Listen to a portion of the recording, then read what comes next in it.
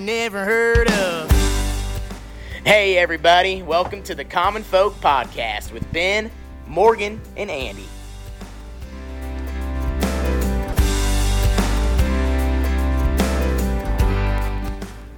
All right. What's up? All right. There it is. I'm in a room here full of a bunch of dudes. There's a We need sausage party. Yeah, some girls in here, but It's actually a beef party. There we get go. to that. Oh. Nice. We'll get to that. That's how you work the segue. Yep. Now Yep. we're being joined by the guys out of Certified Piedmontese. Oh, you pronounced it right, too. okay, I was Oh, just going to yeah. say, I don't know. I think I say it wrong every time. We hear it just about every way, but it's Piedmontese. Piedmontese. Yep. Where does that come from? Well, it's an Italian breed of cattle, so Okay. it's from the Piedmont area of Italy, so everyone's kind of...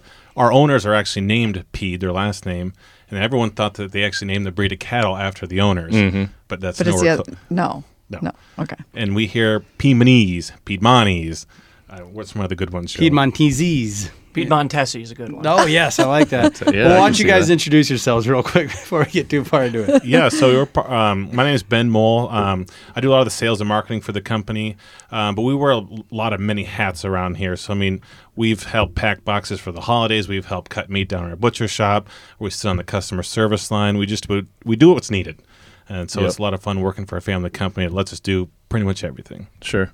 Yeah, and I'm Joe Finnegan, and to echo Ben's sentiment there, we do a lot of things at Piedmontese, and it's a small, tight-knit, small family-run business, but man, are we mighty when we can put our heads together. So excited to share that Piedmontese message with you guys today, and kind of hopefully grow with you as well.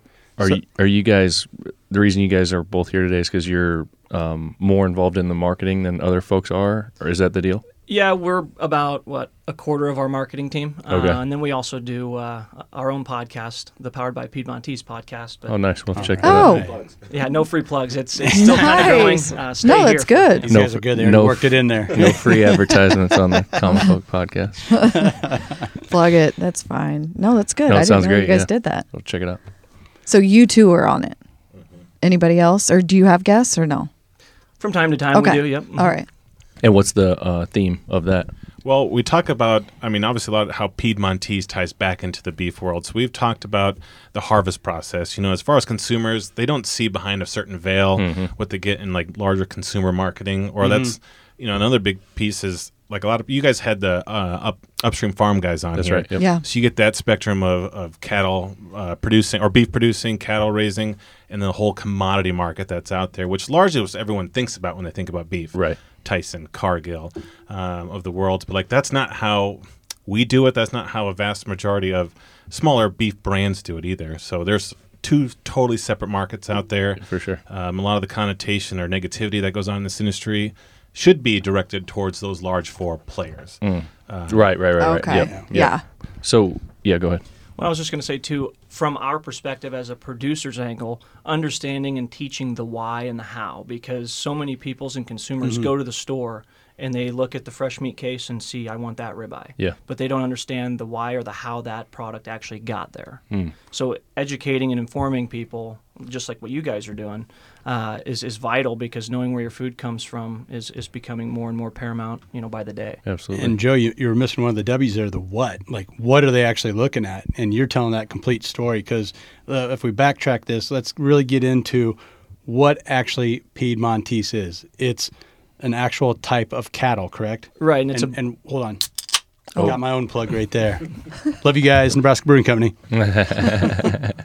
Beautiful. But yeah, the what, just to your point, is we are a branded beef program, which, there are plenty out there, but it's how can they get their message out there, and then how can that branded beef display all the way to the end finished product by your logo being with your meat in that meat case. Yeah, and you guys are kind of self-sufficient, and you do it every level. I mean, you're straight at when people say from field to table, from farm to fork, you guys really are living that. Because according to what I've read up on you guys, cattle are out grazing out in western Nebraska, north Nebraska. Then they come to Lincoln, to the butcher shop, the whole 9 yards. You guys do it. Yeah, I think a big part that what separates us from a beef company is that we're vertically integrated with our cattle company. So we raise and produce our own cattle for our own beef company. So, like, we could all start up a beef company tomorrow, for example, and we just buy from a cattleman. We'd go through the money and resources to process it, harvest it, process it, package it, and ship it, and sell it, and market it. So we obviously do that, but obviously we have a big part in raising the cattle. So they're raised to a certain program standard. We need it all natural. We need it grass-fed, grass-finished.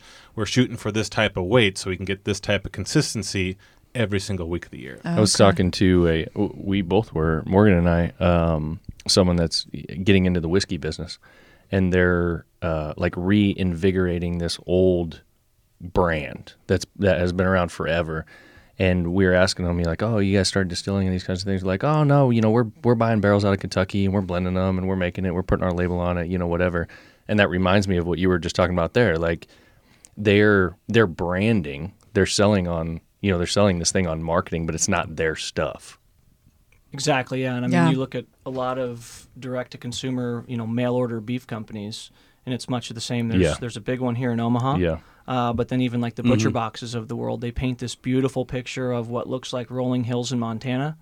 Well, in long story short, their beef's being imported from Uruguay and New Zealand. Sure. So you're not even consuming a U.S.-based product. Yeah. Right. Yeah. And maybe that could be a nice little segue to dive into this, because I do a little reporting on the ag side for News Channel Nebraska as well. And since I grew up on a farm, I just get I get all the ag assignments, So Yeah. all right, so Andy will do it. I'll do it. So the beef producers, RCAF, they were a big part of a rally. This was a couple of years ago, but I'm curious as to where this battle is right now. But it was the OCM, Organization Competitive Markets, and I interviewed Bill Bullard of RCAF, the CEO. And one of their big complaints to Donald Trump and his administration and everybody else was that beef from Brazil, China, was allowed to be shipped into the United States, go through a processing plant like one of the big four that you talked about there, unpackaged, repackaged, and then it straight up was called a product of the USA. And I also saw, through doing a little research for this, it really affected, like probably more than anyone else, grass-fed beef market.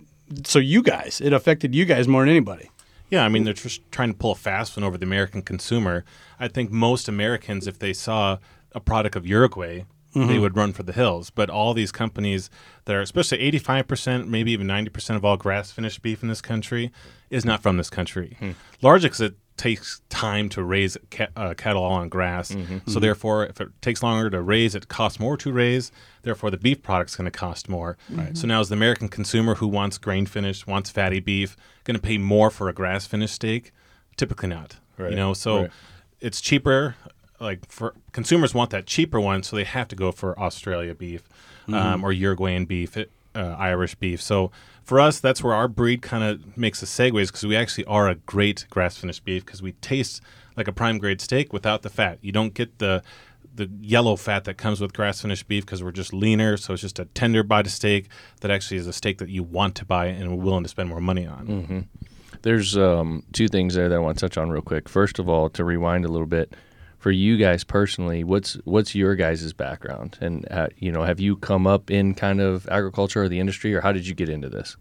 Yeah, so I'll unpack that one first. This is Joe. Yep, Joe, sorry. All right. No, it's all good. I've been with the Piedmontese business for about 8 years now. Started just out of college with a marketing degree, but I've had family that's in the agriculture industry. I spent my summers up in hay fields on the rake every summer, but outside of doing more farm work, I never was really involved much with beef production, which is now morphed into more marketing and sales of beef. But it's really cool to see those parallels, especially coming from a predominantly, Black Angus town up in north central Nebraska. Yeah. It's cool to see that there's other breeds out there, and especially what the value proposition is of the Piedmontese breed of cattle, being very lean but extremely tender yet. So with Piedmontese, it's fascinating in the fact that you can eat a ribeye steak and then go do a hard training exercise an hour and a half later, when typically you would have just insane meat sweats or grogginess. You can actually, bake your cake and eat it too with Piedmontese. Interesting. I like your segue that you do this hour and a half rigorous training after eating. What do you got, Ben? Well, it's a tough act to follow. So the family that owns our beef business, Also owns a range of golf courses around the country, as well as one of the largest trade journals for construction equipment, ag equipment, even trucks and trailers and planes. I was with them for over 10 years, traveled the globe on their dime, establishing sales and other networks. And one day they said, hey, in February, we're going to move you over to the beef company. Oh, okay. Obviously eating beef, and I do enjoy cooking. So I, frequently talk about good foods or eating Piedmontese. So one day just kind of walked up, sat next to Joe, and then we just kind of went to town. So we really kind of focused on growing the marketing of our beef company. Our website at the time probably did 25 orders a week. And as we get into the holidays, we're doing a few thousand. So it was getting our website up to snuff. It was getting our marketing up to snuff, our advertising, largely which I didn't have a lot of experience in, but, we just immersed ourselves into what we need to do. And learning about stuff in the beef industry is not that hard. There's plenty of information out there, but it's choosing the places that actually give it to you objectively. Right. And reading through all the large commodity stuff. So it's been enjoyable. I love working for this place. That's cool. When you talk about like orders, you guys are shipping direct to consumer. Is that going all over the U.S., all over the world? What's that look like? So predominantly U.S. Now, I don't want to make it seem like we're just a mail order beef business. 90% of our business is boxed beef, so we're sending out subprimals in boxes to retailers all throughout the country. Okay. So when you get an animal, you have to move the whole carcass. Sure. When you think about going to, CPBeef or Piedmontese.com, you're not going to buy a denuded inside round as a consumer.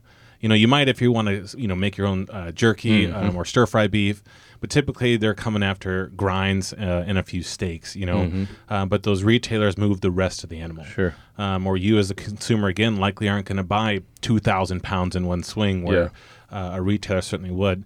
But for our website, we're just U.S. only. Shipping frozen perishable items, you got 2 to 3 days to get it to someone's doorstep. So going into Canada, it's possible, but I mean, at that point, I don't think they'd pay for that. It'd be $100 a pound, I'd have to guess. Yeah. That would be a lot. Yeah, it would.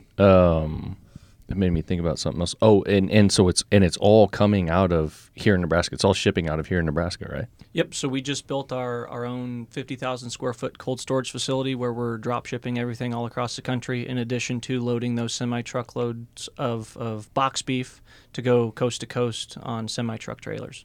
Interesting.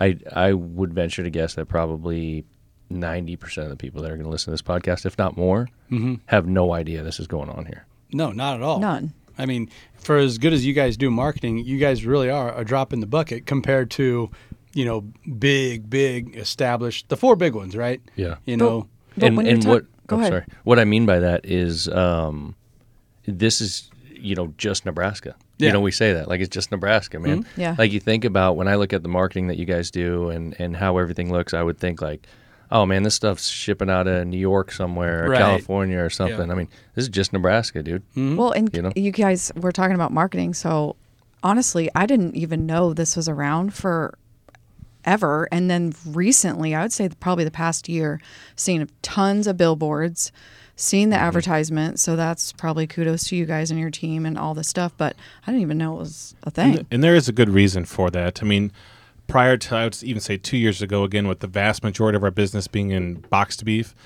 this is going out to California. Our beef's going out to New York, to Florida, to Texas, to areas that want leaner beef. And, 3 years ago, we'd tell you Nebraska's not our target market because everyone here has got an uncle that raises their own cow. I got a half a beef in my freezer. Or they want something that's just ridiculously marbled. They want something super fatty. And when we offer a leaner beef, even with our grain finish program, I mean, it's probably choice, I'd bet, but we don't market or grade ourselves because our tenderness comes from the breed and the genetics. So Nebraska wasn't our target. So we didn't spend any dollars here. Oh, okay. When we got our butcher shops going, we started obviously doing a little bit more investment into the local area here. And it just kind of took off. During the holidays, Nebraska rules the roost for us for corporate gifting, business gifting, stuff like that, or just even consumers gifting out. So it's I'd say our second top market during the holidays. Throughout the rest of the year, it's probably in our top 7. Most of it is high metro-based places, California, Florida, New York, and Texas. I mean, they dwarf what Nebraska does, but they also have more people. Yeah. And a little bit, maybe a little bit different, like you said, a little bit different culture. Yeah. Well, I raised my eyebrow when it was brought to my attention that we're going to get some of your guys' beef, and cook it and try it ourselves. And this time I'm like, man, I'm from a small town up in north central Nebraska. And I remember we had a run-in with grass-fed beef back in the 90s. And the old boy that lived outside of town, he took one bite and threw it away. So, that was my experience. So when I was told, oh, no, it's grass-fed, grass-finished, you're going to like it. I'm like, okay. But no, I tried it. I'm not just saying this. I sign off on it. It's a really good taste. There is a different flavor to it. And maybe in layman's terms, can you kind of break that down for us?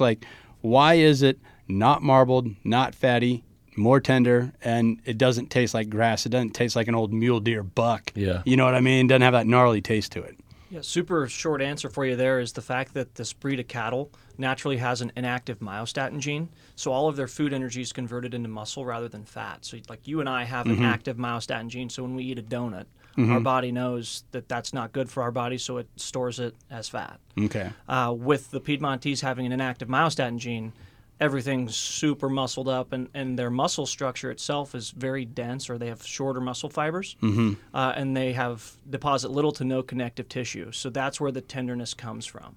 And this is where, I was thinking about this, where you guys are really behind the eight ball in the sense, you guys do phenomenal marketing if you know what you're looking for, and you actually seek it out. Go to your YouTube channel, right? But for the common Joe that's at the grocery store and he sees your steak next to a beautiful marbled, ribboned one with a bunch of fat in it, you guys got to explain to him why yours tastes just as good, if not better. And I think that's one heck of a hill to climb. Yeah, and I'll explain the kind of our shift in our business strategies because of that. So even we're not currently in Hy-Vee, or some of the local retailers, is because the guy behind the counter isn't one of our sales reps either.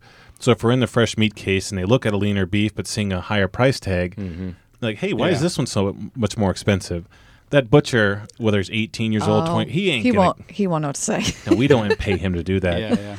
So obviously we produce what we call point of sale material. So we could have nice branded, colorful things that say taste the Piedmontese difference or experience and explain some of that. But how do you get into the inactive myostatin gene and less connective tissue and shorter muscle fiber?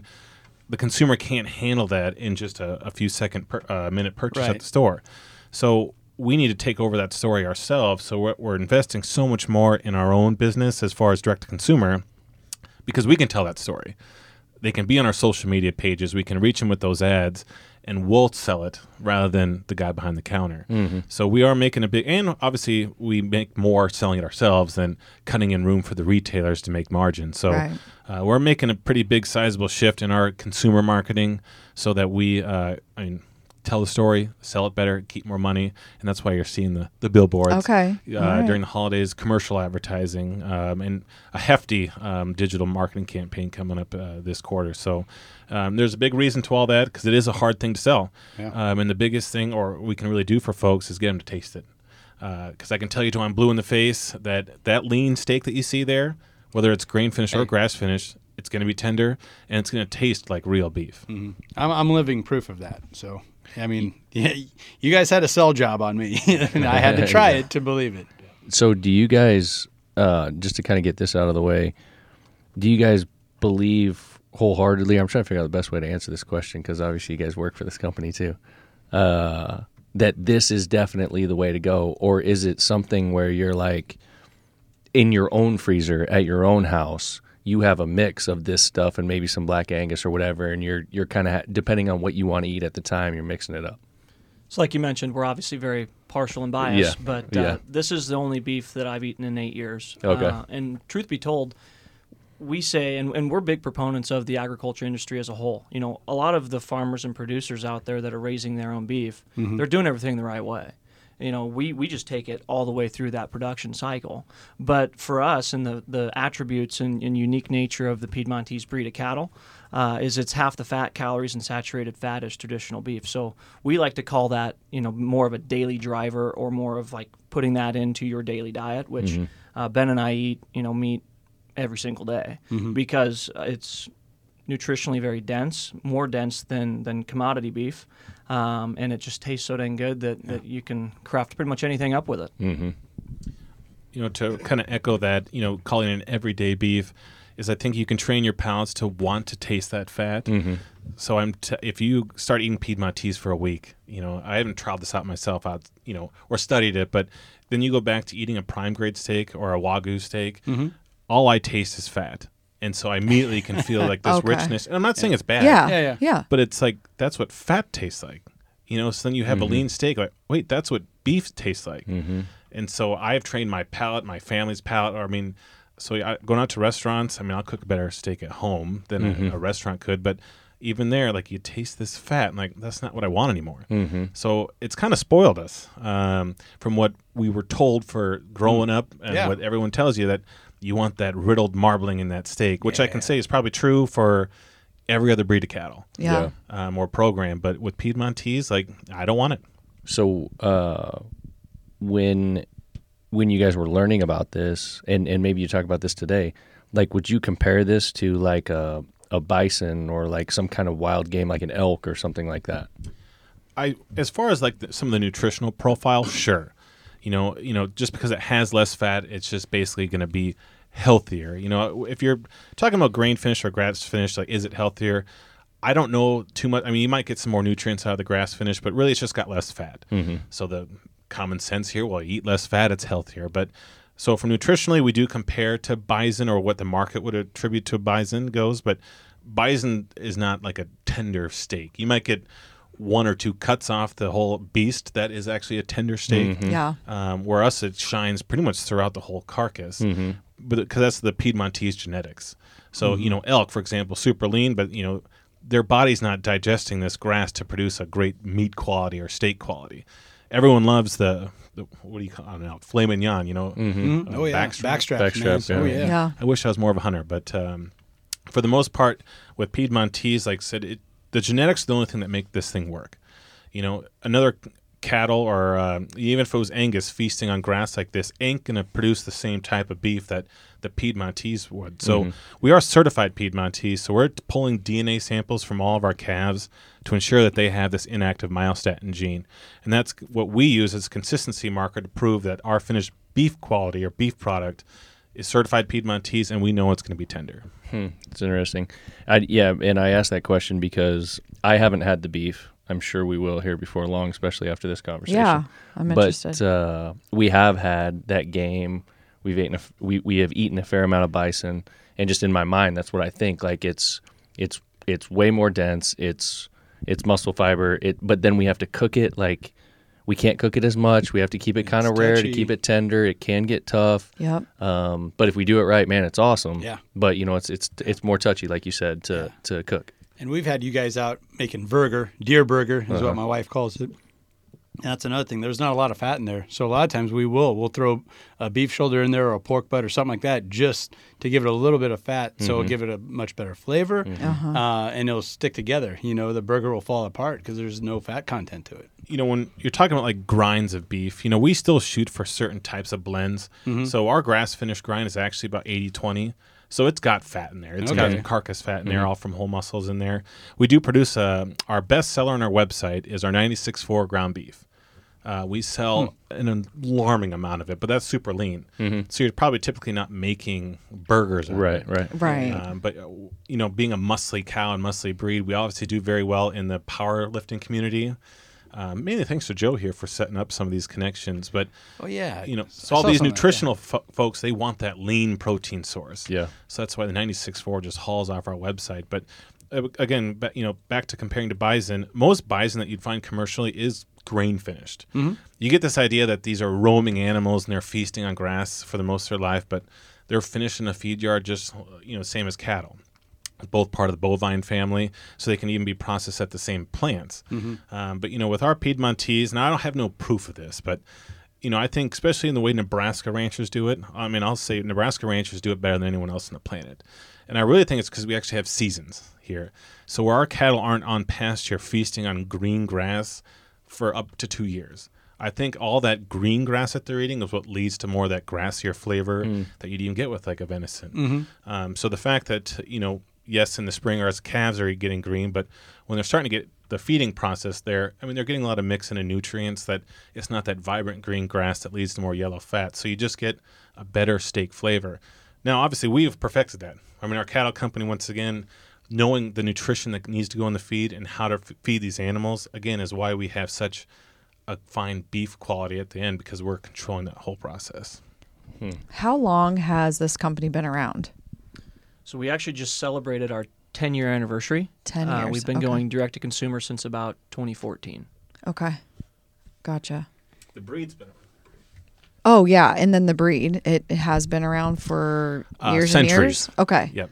So the Piedmontese gene, or I suppose the genetics, or the bulls first came over into, I believe, Canada. And then the Montana Ranch brand is what we acquired about 12 plus years ago. So they were doing Piedmontese out of Montana. It was an F1 cross program with an Angus. When we took over the program, we focus on the genetics. So obviously we're really working on the seed stock of these bulls, getting the bull development going.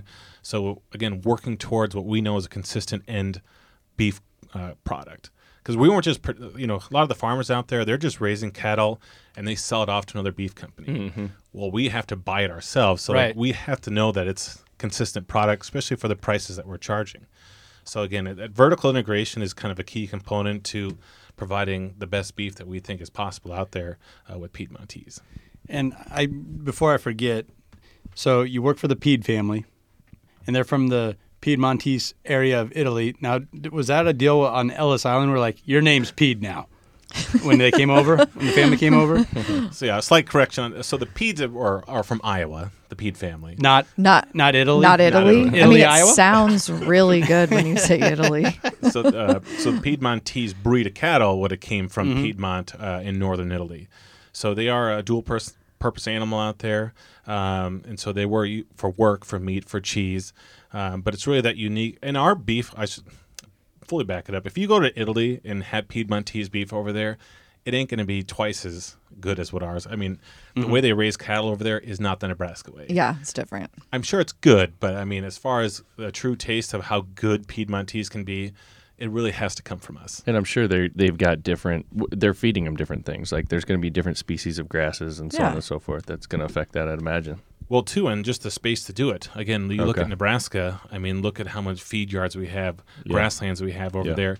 Italy, old Europe there, they're crammed in there. Yeah. So you think about this great, I don't want to say cost of living, but like how these animals live over there, it's tight. Some of them, they're just in some stone quarters there.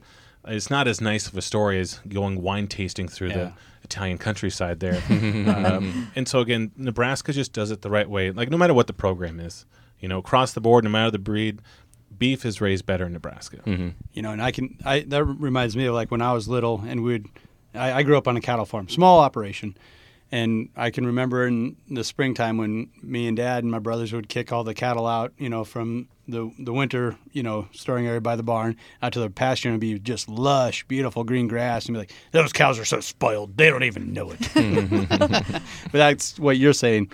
I mean, it's just different. It's different when you got the ground and the grasslands to work with. And that's really the cool part of this breed of cattle as well, because the Piedmont region in northwest Italy is actually known for being very ripe grape growing country. So they produce some of the world's best, Italian wines. So to have the cattle there as well, I don't know if they use the cows for fertilizer and things like that, but it is very hilly, mountainous terrain, and so even just being in western Nebraska where it's nice and flat, or having those rolling sand hills, it's a lot easier on them going to and from in the pastures. Yep.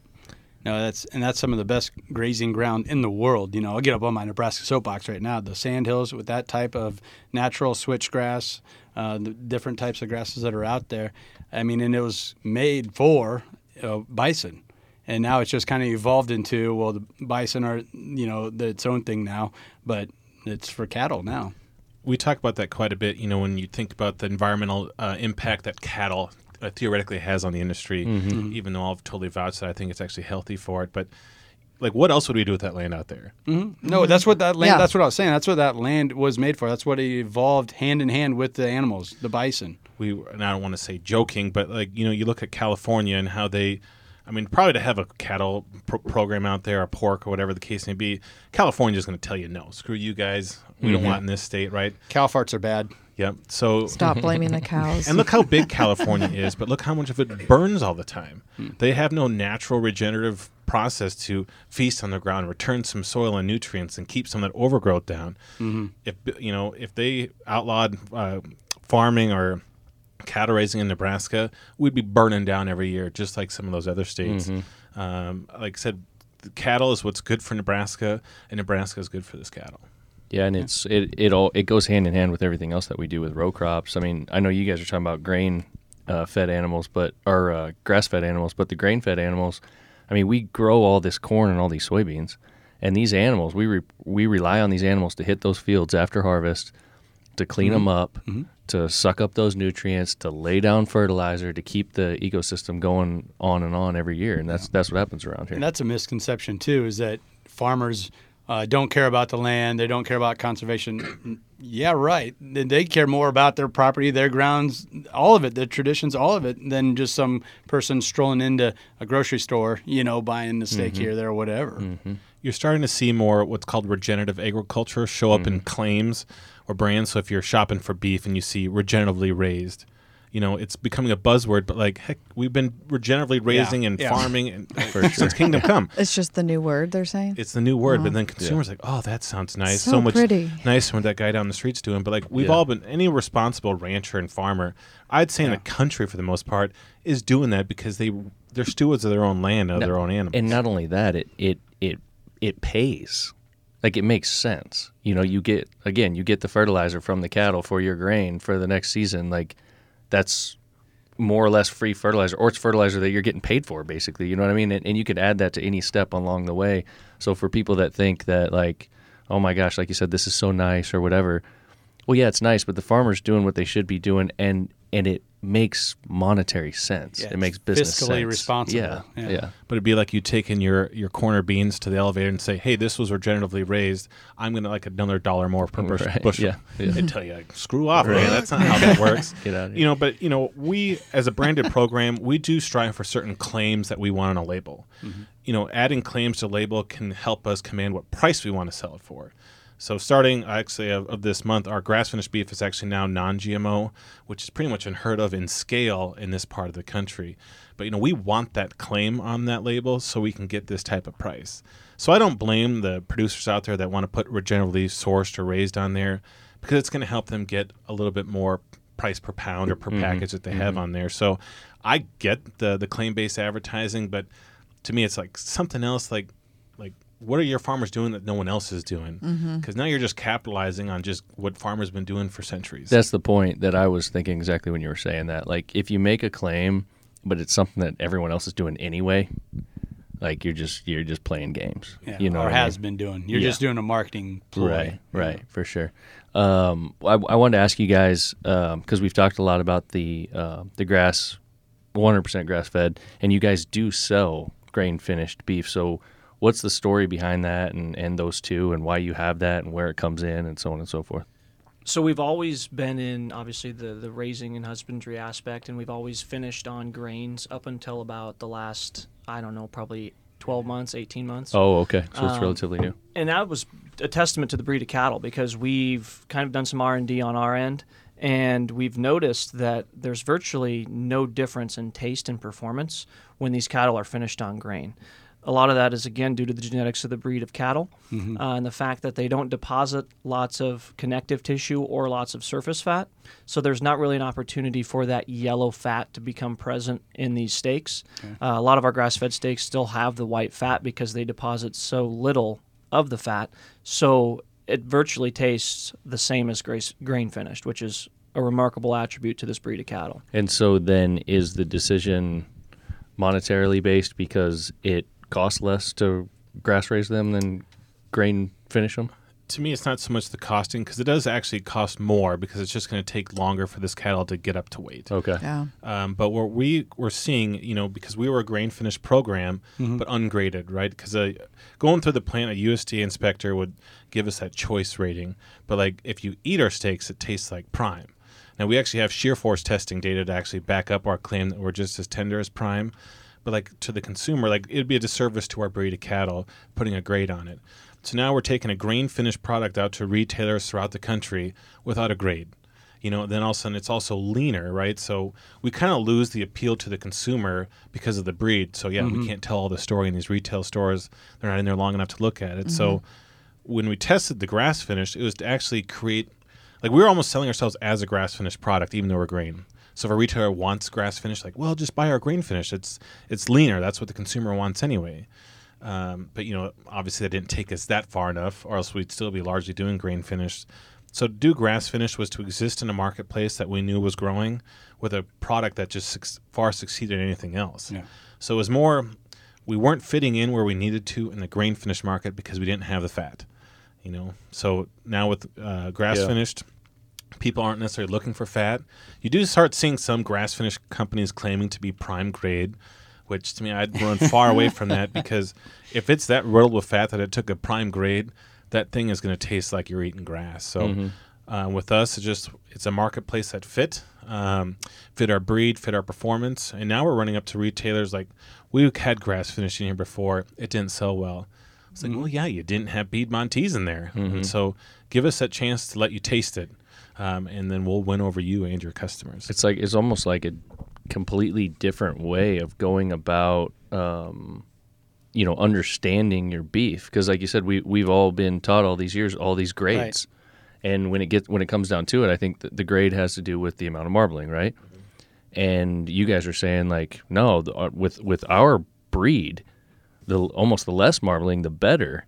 And so it's almost like it's like backwards. It's totally different for people to understand. It's the genetics of this breed out of Italy. That's really what it boils down to.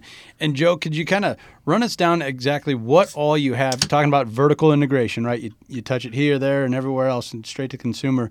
What all do you got going on there in Lincoln? I kind of consider that eastern Lincoln, Nebraska. You got a restaurant, you got a marketplace, you got the slaughterhouse, right? I mean, it's all right there. Yep. So the only thing we're not doing in our whole system is the actual harvesting of the animals. Okay. But we bring everything in from the fabrication floor in box beef subprimal form, and then it's further processed into the steaks that you're getting delivered right to your front door at our facility on 84th and Havelock. Within that same facility, we're also doing our own ground beef production. So we have our own ground beef production line where we do 5-pound pillow packs, 10-pound pillow packs, hamburger patties, and then 1-pound bricks that also go direct to consumer in addition to our retail partners throughout the country. And then to your point, what you touched on there is we have a retail shop that's open to the public every day from 8 to 8. And soon to be 2 more coming online as well, one in Western Omaha and one in South Lincoln. And then we have a restaurant on our facility as well that's it's called Casa Bovina, and it's a Northern Italian fine dining restaurant that showcases really an upscale presentation of the Piedmontese beef as center of the plate focus. Wow, that's really cool. Date night, you two? I know. I was just thinking we definitely need to check that place out. And I totally would, because, I mean, it's experience-based. Yeah. You're not going to walk up there and walk out in 45 minutes. So you are kind of committing yourself to 2 hours because you're wanting our chefs to take you through a true experience. And it's unique. Like everyone probably in Nebraska when you first got that going, like, what are they doing out there? And you're likely going to spend $90 a person, $100 a person if you're doing it right. Get the tasting menu. Right. Okay. But like no one thought I was going to succeed, but like we're filling up left and right. I mean, if you want to get like eat between 6 and 7:30, like you're probably going to book a month out, unless you're willing to eat, at 8 o'clock. Which we found out Lincoln is no one's not night owl at 84th and Havelock out there. Yeah. And Andy, one more thing that shame on me, forgot to mention is we have a smokehouse coming online here within the next 8 weeks or so that we're actually going to be producing all of our own lines of beef sausages as well as salumi and charcuterie products as well. Okay. I'm glad you brought that up. That made me think about something else because just myself and my buddies and all of us around here, we do a lot of barbecue, a lot of smoking, which that's not what you were talking about there necessarily, but where we'll do briskets and ribs and tri-tips and, whatever the case may be, even chuck roasts, and it's always seemed like when we do that, we can't do it with like wild game because it doesn't have enough fat. The smoking process doesn't work. Right. You got to mix something in. You can't really do it with bison. We've tried. We're doing some experiments with them, You're but not wrapping enough bacon around it. that's true. Yeah, a little bacon in there. Yeah. But is that something that you guys have tried or have had chefs try, and how has it worked? Yeah, so we have folks that barbecue our meat everywhere. It is, along with barbecue, even cooking our steaks, they do cook differently because it's almost kind of like preparing it as if you're cooking wild game because it's got more meat to it. It's going to dry out if you cook it to that 135, which is the traditional medium rare. But, there's folks out there, too, that get creative when they smoke for low and slow long periods of time. The biggest kind of revolution right now is everybody wrapping with beef tallow. To just moisturize that meat as you're actively dehydrating it through the cook process or smoke process. So just wrapping it with beef tallow seems to do wonders for our beef, whether it be a brisket or bone-in chuck short ribs, what have you. Or Ben likes to make the poor man burn ends with the chuck roast. So. Do you do that with the Piedmontese beef? Does that work? Well, again, that's all I really do eat. Yeah. But I think, especially with the chuck roast, I end up braising it at some point, so getting some liquid in the pan, even if I'm doing it, not burn ends, but just the whole chuck roast. But we've done briskets. I mean, we'll do briskets. We have a Friday lunch at our facility out there, and we'll serve 250 people out there with our briskets. So, I mean, yes, it's leaner, but, like, when you're cooking something for 12-plus hours, like – I mean, it's still going to be tender. And there's still fat in this animal. I mean, we all need fat to live. But our meats, I mean, can still rank up there with – because, again, the genetics keep that meat quality so good. No matter what you're smoking, it's still going to turn out really good. So, but with our smokehouse, I love it because we're taking byproducts. So, and what I mean by that, like, if we're trimming up our New York strips for the website, or ribeyes, sirloins, that byproduct has to go somewhere. We could sell it off to some company to make pepperonis or meatballs. We traditionally were making our own hot dogs out of it. That's made with all steak trim, pretty much steak dogs. We can't call them steak dogs because of the USDA and their finicky labeling laws. But so we're taking a lot of our trim from our own processing facility and basically going to make our own line of gourmet beef sausages. And so we're going to make beef bacon out of there. We can make our own hot dogs now. We're going to do some cured meats, more Italian style. And we will even have some pork branded cured meats going on in there as well. So it's a testament, again, to the whole animal that, we're not just after the nice steaks that everybody wants. We can find good homes for all the byproducts that come off the whole carcass. When you're getting carcass trim that comes back that traditionally would go into grind, we can take that and form and make our own meatballs out of it. I saw your hot dogs, and one of your fitness guys from out east was talking about them. What was his name? He's a gamer too, I think. I mean, big arms. I mean, arms the size of Mike Dolce, probably. Yeah. There you go. He's like, I even eat the hot dogs, bro. Like you don't see fitness guys talk about eating hot dogs. No, not really. It made me curious. I'm like, all right, I'm glad you brought that up because I wanted to ask you about those. Well, and it's really interesting, too, from that fitness world. I mean, if you look at our grass-fed beef, it's naturally leaner, obviously, is the breed. But, like, for an 8-ounce sirloin, grass-fed, grass-finished, it's per 8-ounce steak. It's 240 calories, 52 grams of protein, and 0.8 grams of fat per steak. So at that point, you're leaner than chicken. You're leaner than salmon, but you're getting literally pull-apart tender beef. See, like, that doesn't even make sense when you hear that, does it? When you think of beef, you don't... you don't think of it like that, and just the sirloin, you think of flavor, not necessarily tenderness. But here you have just unmatched flavor. But like I said, you don't even you need a butter knife to cut through the steak. It's that tender, or you can straight up cut it into strips and then pull it apart. So you guys have talked about price a few times. So is it a lot higher in price compared to, is it even hard to compare? Yeah, no, that's a fair question. And we get, especially in our social media ads, we get ripped all the time for, oh, do you? You guys are priced, way out of the market. But compared to what? Compared to prime grade beef, that's kind of where our pricing kind of aligns with. But, with these social media keyboard warriors attacking us about our price, well, what are you comparing us to? The Tyson brand, the JBS brand? Nothing wrong with that beef, but you're talking Tyson. One of their plants could go through 5,000 animals a day. We're not obviously anywhere near that, but of 5,000 animals, that inconsistency is a straight-on roller coaster. But you pay for that inconsistency, I suppose, because it's volume. They're putting volume out there to have beef exist more of a commodity or market pricing.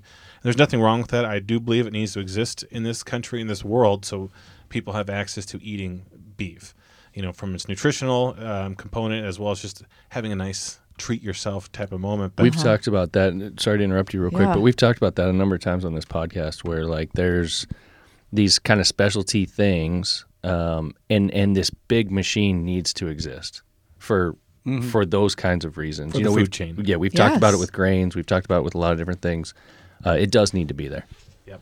And, we get compared to pork or chicken, all those types of things. But, the farmers out there, chickens, especially in a more commodity sense, it's born and like you can plant that or plan that harvest date 6 weeks. Pigs, let's call it 6 months. It's going to take an animal. I mean, you get the cow pregnant, the gestation period taking 9 months. Got to get the calves and then the feeding period. I mean, you're probably talking at least 2 years of development for one animal. And all the costs that go into it, the feeding, the caring, the husbandry, I mean, even the trucking, then you process it. You have to pay to harvest it, pay to package it, pay to ship it. Yeah. So, I mean, beef shouldn't be cheap. It's always been a premium product. So when we get your beef's too expensive, I'm like, well, you probably don't know the first thing about producing or selling beef, but how can we clap back at someone like that? Yeah, no, and it doesn't matter what it is, boots, shoes, T-shirts. I'm always amazed at when the first reaction people will give you is, well, that costs too much. Like, what are you basing that on? Well, how do you know what it takes to make a T-shirt, to any of it? And this, you guys have done a really nice job of laying it all out there. And you also made me think of a little point there where it used to be one of the reasons you could justify beef costing so much or being that premium product because they eat corn, right? And it takes all that just to grow the corn and then harvest it and then get it there. Here, you're almost supplanting that with grass. And if you really think about that, the grass is could be considered a more natural commodity that they're consuming on a daily basis. I mean, because you're preserving the sandhills. It's not, I don't want to say just a row crop, but it's something different, but it could be viewed the same. Yeah, and we're actually growing our own foliages and grasses as well. So we're about 95 to 97%. Well, now with the GMO, we'll have full sustainability and we'll be able to be self-sustained with our own feed within the program. But There we go. I want to go back just a little bit because that really grinds my gears too when people say it's just so expensive. They say our beef is too expensive, but then you ask them what they've had, for lunch or dinner in the last 2 weeks, and they go through the McDonald's drive-through and get a Big Mac twice in that span, and it's like, but you have no problem spending $10 on a terrible hamburger. And when you look at eating steaks and grilling out, it's almost kind of ceremonious in a way. A hamburger on the grill is one thing, but when you have steaks on the grill, you're kind of thinking like, oh, I'm going to have some people over, or we're going to make a really nice meal. So it's just all about the balance and making choices. And if you can afford to fill your car with premium gas every time, you would do it, right? Because it runs better. Yeah. Just like eating a higher quality beef, your body's going to react better and run better. That's a fantastic point. And I was talking to my partner, Brandon, about this, that I do a lot of sports broadcasting with. When I had your guys's, your 1 pound bricks, you called them, hamburger, and I wanted to do it right. And since it was premium, I bought the Hawaiian buns, the real deal. I bought a brand new honey mustard from Sweet Baby Ray's. Didn't even know that stuff existed. But, just like if I have a really nice Corvette, I'm going to buy the premium gas. So it's almost a deal where you level up and you love it. You know what I mean? Like if you just go cheap and then cheap and then cheap, you're kind of selling yourself short of the experience, the taste, everything. I think some of us become spoiled around here too. I would say that's the case with our household because we have so much access to beef and pork and chicken and these meats. It's a good life, brother. Yeah, I mean it's here. It's not because we're rich. It's because right. we're Yeah, in the heartland. This is where it is. You know what I mean? So, I mean, we'll eat there. We could have weeks where we'll eat steak 4 nights a week. You know? And sometimes the kids are like, "Really, steak again?" Yeah, I just mean, to make that room in just your sounds freezer. so bougie. Yeah. Like, really? Yeah. You got a problem with steak? Yeah. So 4 nights a week? right. So my point But- is that I think a lot of folks around here kind of think like that as opposed to what you're thinking, and that kind of reminds me when you're saying that, like, yeah, this nice stuff like this is a ceremonial thing. This is something to not take lightly. It's special. Well, and we're also selling a brand that goes with it, and if you're, buying just from a local farmer, they're more, I mean, not that the quality's any different, but like they're not trying to protect their brand out there and command a premium value across the country. So, I mean, like we have to be proud of our pricing, and we actually have to do it that makes it sustainable too. You know, it doesn't make sense just to sit there and undercut our beef and then let's lay off half of our production floor. Let's cut Ben and Joe out of the business. I hope that doesn't happen, but you know, we still have to run and operate a business at the end of the day. We're not just harvesting 2 animals a month and finding homes for it or doing herd share or shares with local consumers. 52 weeks, we got retailers that we need to supply a consistent product to every single week. So it's a challenge to do so that at a price point that people will continue to pay for. And again, it ties it back down to the leanness and performance. So we have our work cut out for us because of we're going against everything everyone's trained. And we're working our tails off to sit there and spend that money to tell the story in the right way. And we're still not going to win everybody.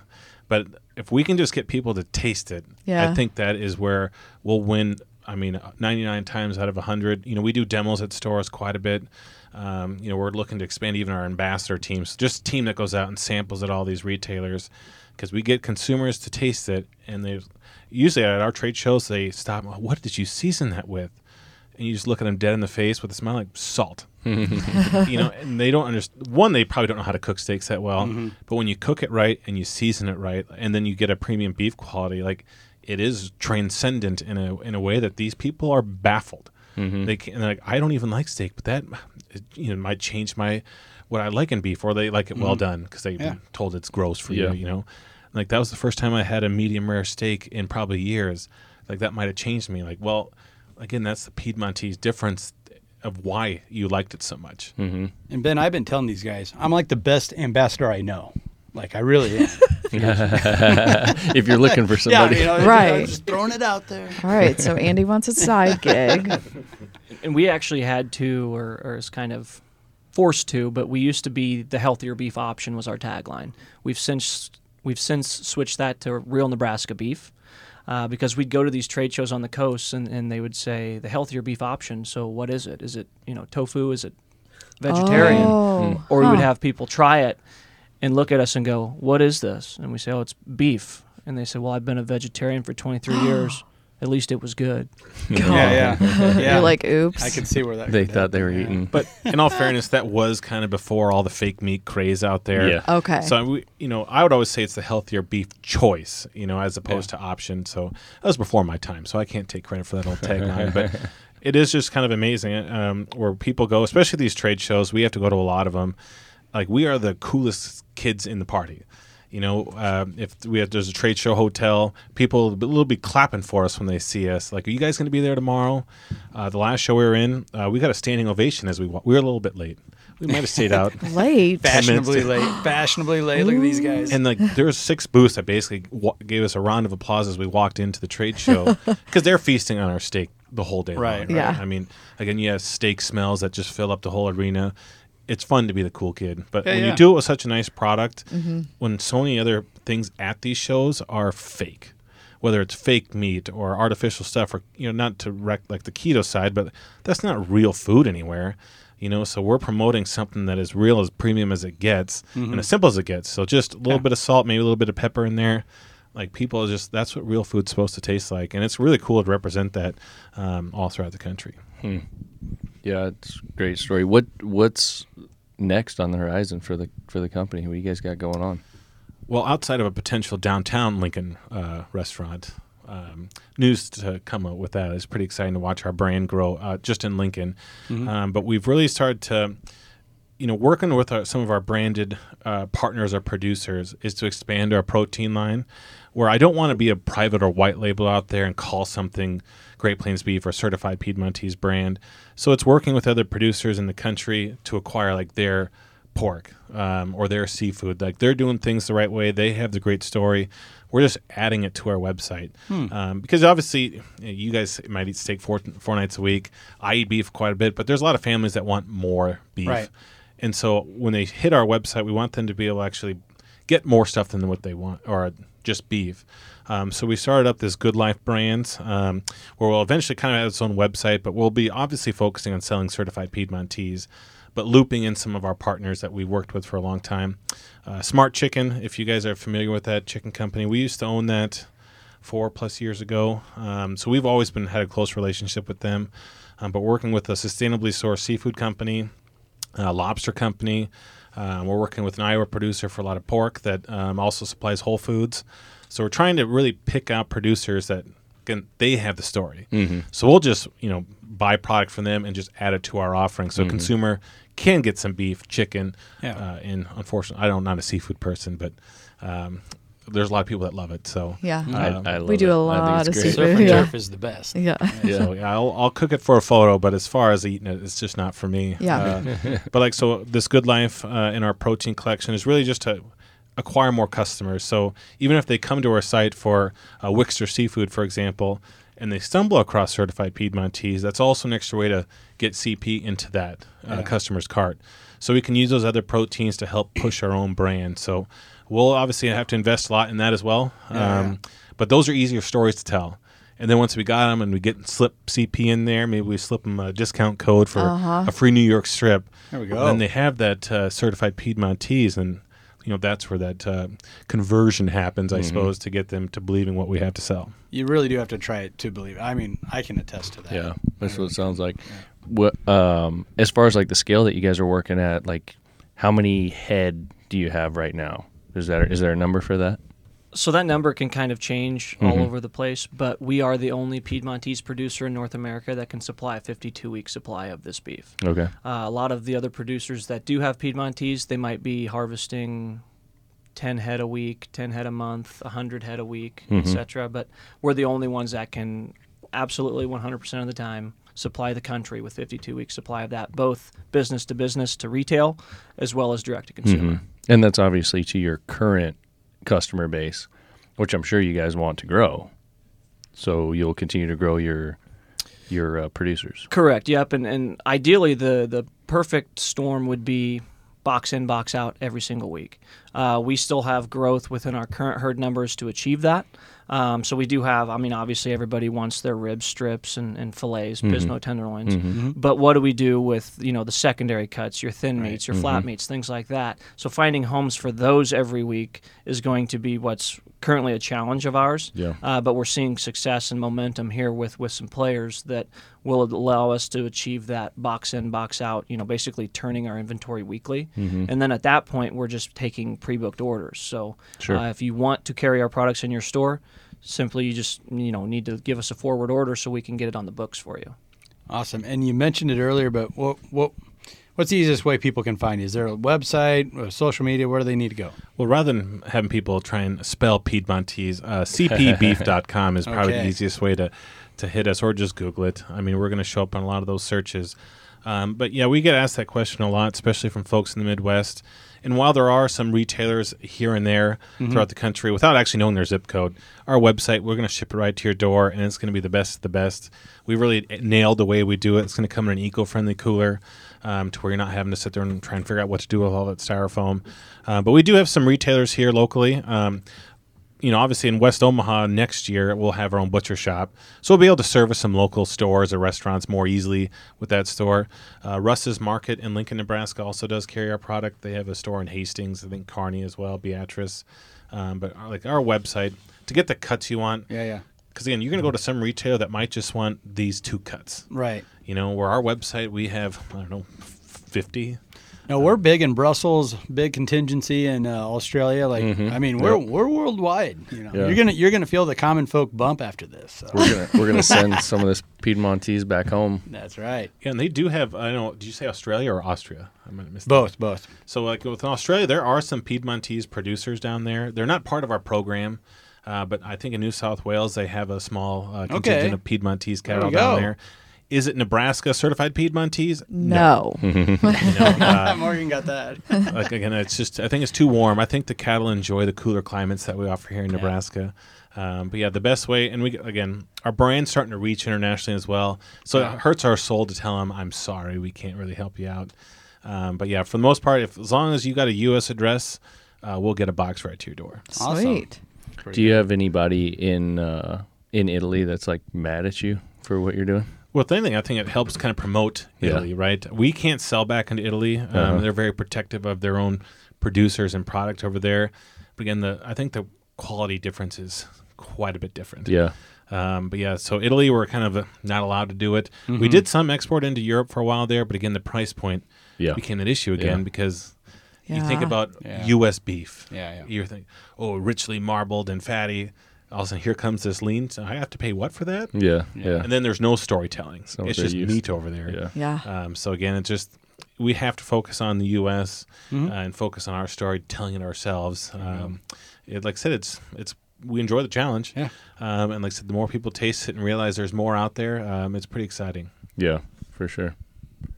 Do you have some? What do you think, Ben? Should we tease a farm focused discount for all the listeners out there? Oh, that sounds cool. I like that. Yeah, let's do a farm focused 25, and you'll get 25% off your Piedmontese beef order. Nice. Shipped right to your front door. Nice. Okay. Sweet. All right. So right here, you heard it right here on the I Common like Folk that. podcast. I like that. Well, does that deserve a little something from? It does. It does. Okay, let's yeah. do this. Let me write this down though, so I don't forget about it. So Don't let me forget the I'm going to use the code.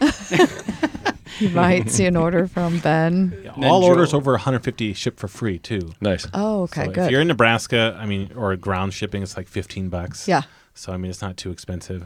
We do have to put dry ice and package it. Sure. It's not cheap Yeah. to do it for Yeah. free, but Yeah. 150 and over, fill that freezer up. Enjoy it all throughout the holidays. Ooh, sweet. I love the marketing piece and what you guys are doing with it, and like even something as simple as what you said, the website CP Beef. Like that's so smart to me because, like you said, it's hard to spell and all these kinds of things. But you think, let's make this easy for people. I can barely read, so trying to spell something like Piedmontese. That's the truth. Yeah. How did we get him on here, Ben? I thought he was your buddy. That is a story we'll have to go down. Yeah. How do I end up here? Yeah. Oh. Well, good stuff, guys. Man, I really appreciate you coming. It's super interesting.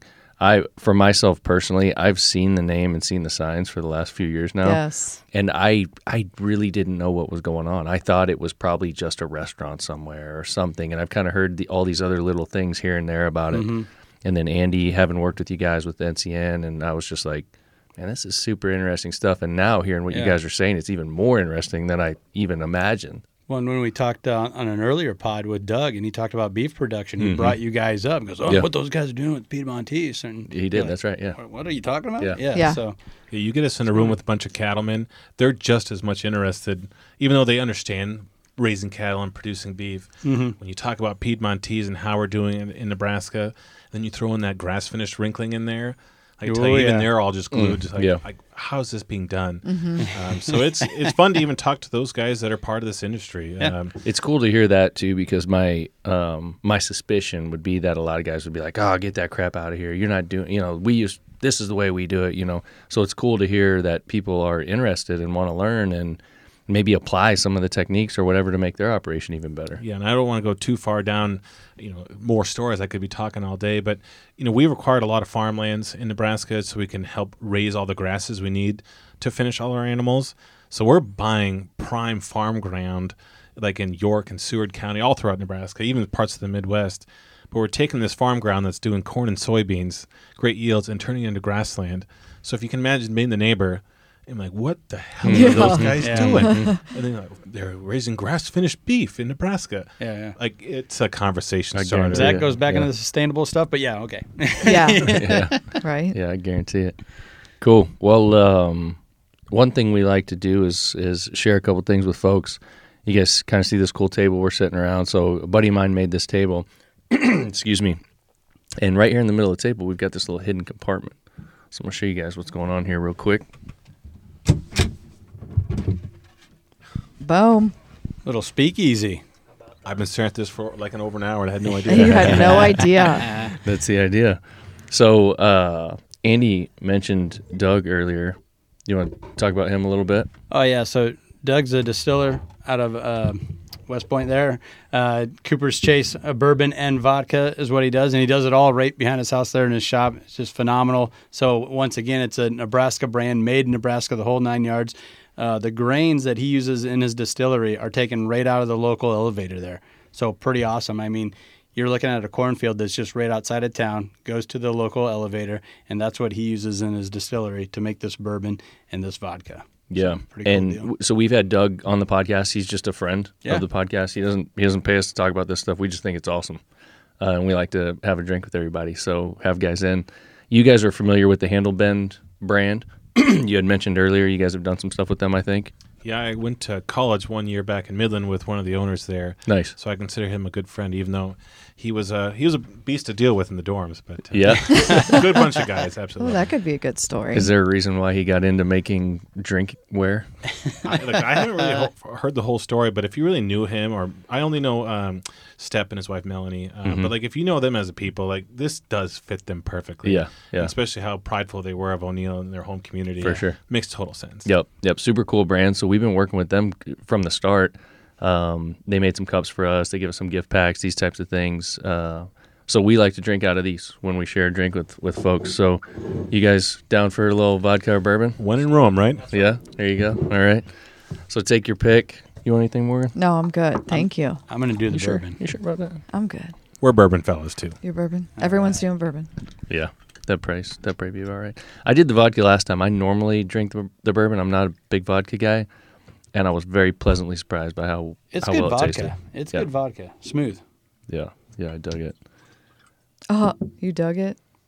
Doug made that? That's so funny.